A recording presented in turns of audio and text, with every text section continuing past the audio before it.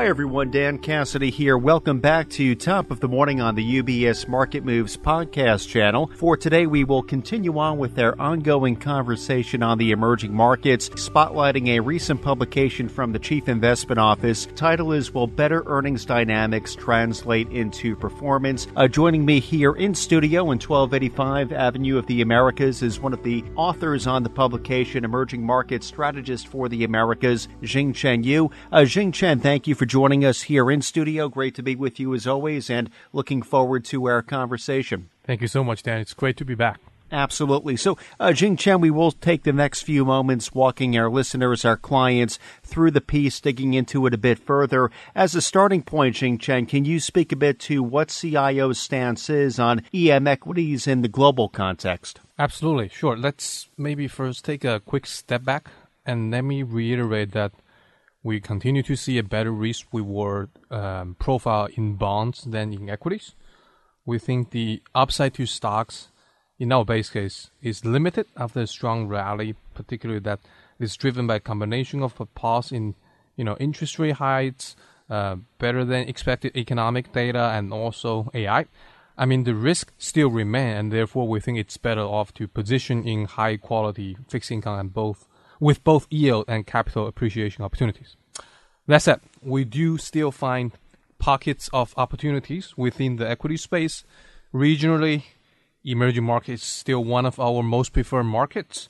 The elephant in the room is of course China, as we see a turnaround in earnings revisions after the first quarter reporting season, and the recent activity data, amid depressed sentiment on the private sector, is calling for more help. So the prospect of more policy stimulus can potentially, at least temporarily, not only support China in the short term, but also other emerging markets through for instance, the commodity export channel. Encouragingly, despite the underperformance against the developed world year to date, since the U.S. banking crisis, emerging markets have actually stabilized, and we still, think the important drivers still in place to support the asset class going forward, including stronger economic growth and superior earnings growth for the next year, weaker dollar, and less sticky inflation. On the other hand, valuations also look relatively undemanding, with a relatively price-to-earnings ratio on a forward-looking basis that is a 36% discount to the U.S. and 27% discount to global equities. You mentioned earnings a moment ago. Can you take a few moments to walk us through the earnings dynamic? Absolutely. The relatively constructive first quarter earnings results, right, especially in countries like China and Brazil, well, net earnings revisions had been negative for quite a bit of time, have actually, triggered a trend of, narrowing negative forecast revisions. In fact, in May, the earnings revision ratio, which is measured by the number of positive estimates relative to the number of negative estimates, briefly turned positive in both China EM, right, and EM. That is, that has been supporting sentiment in the weeks after. Historically, MSCI EM's earnings revisions turned positive in only 5 periods over the past decade. In 4 of them, the performance was positive in the month that followed.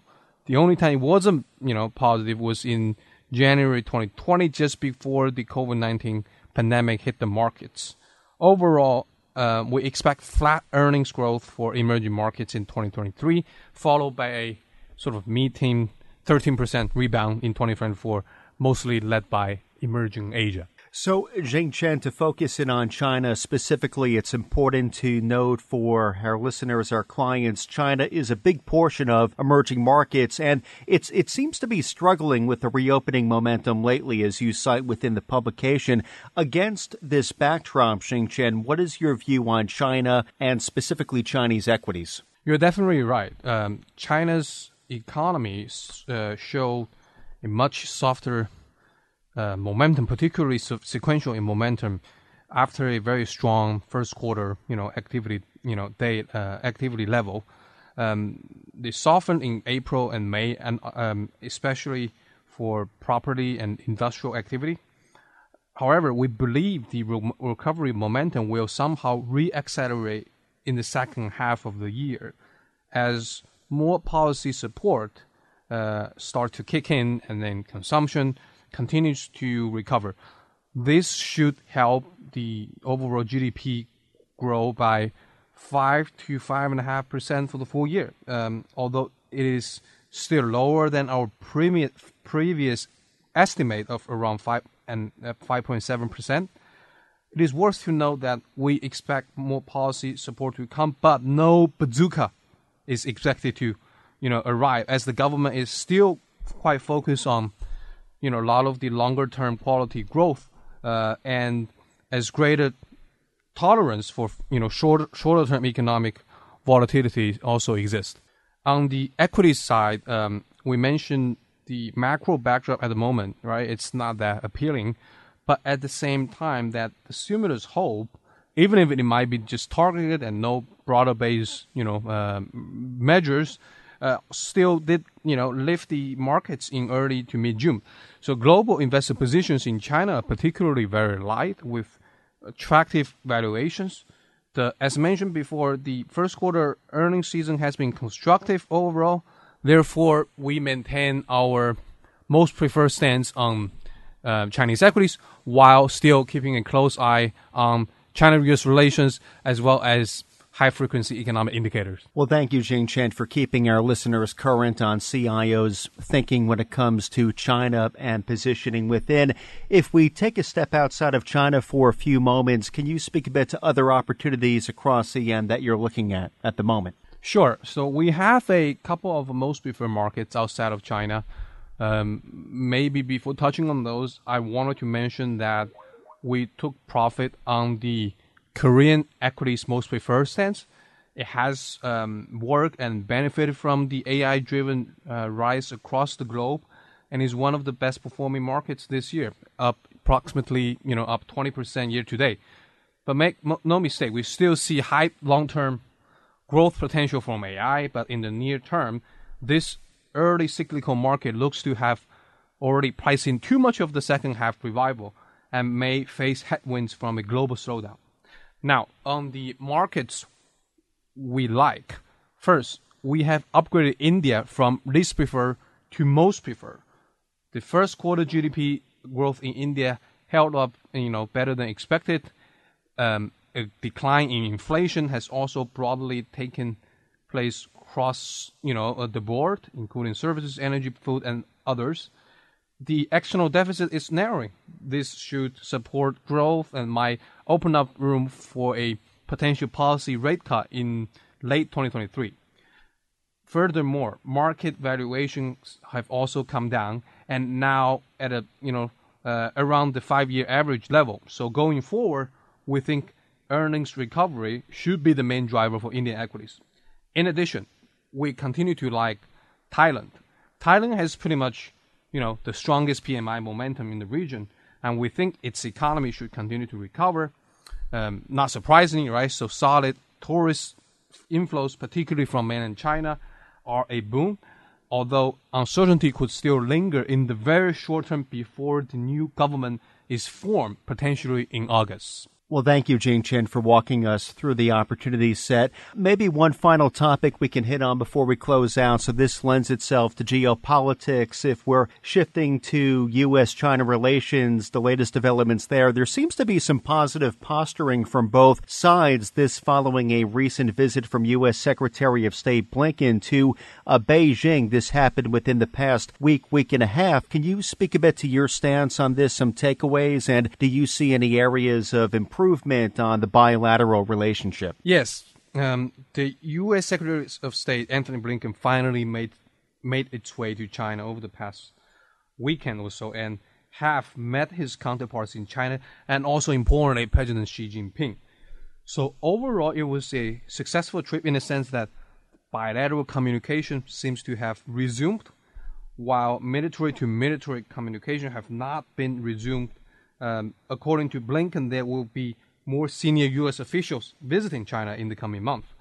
In our view, we think the resumed talks is always a good sign, and this one actually highlights the goodwill on both sides in an attempt to sort of contain near-term tail risk. But given the core differences, between the countries in many areas, the tensions over geopolitical and tech issues is likely to remain reasonably high over the longer term, and can be an important source of volatility for markets. So at this point, it shouldn't be a big surprise, but it's important for market participants and in fact everyone to know whether recent re-engagement that we've seen can lead to the bottom line consensus, or in other words, if the two sides can really find a floor on its relationship then. Well, we'll have to keep our eye on how the relationship progresses from here, though encouraging nonetheless that dialogue has resumed. That's always important and constructive. Xingchen, thank you for joining us here in studio for the Top of the Morning podcast today. Again, I do want to point our listeners, our clients, to the correlating publication, which Xingchen is one of the authors on. That title, Will Better Earnings Dynamics Translate into Performance? The publication is now available up on ubs.com/CIO. For clients of UBS, please be sure to reach out to your UBS financial advisor if you would like to receive a copy of the publication directly. Though again, today we have been joined by emerging market strategist for the Americas, Xingchen Yu from the UBS Chief Investment Office. Xingchen, thank you again. Appreciate it. Thank you, Dan. My pleasure. UBS Chief Investment Office's investment views are prepared and published by the global wealth management business of UBS AG or its affiliate, UBS. This material has no regard to the specific investment objectives, financial situation, or particular needs of any specific recipient and is published for informational purposes only. As a firm providing wealth management services to clients globally, UBS AG and its subsidiaries offer both investment advisory services and brokerage services. Investment advisory services and brokerage services are separate and distinct, differ in material ways, and are governed by different laws and separate arrangements. In the USA, UBS Financial Services, Inc. is a subsidiary of UBS AG and a member of FINRA SIPC. For information, please visit our website at ubs.com/working with us. For a full legal disclaimer applicable to the independent investment views produced by UBS, please visit our website at ubs.com/CIO-disclaimer.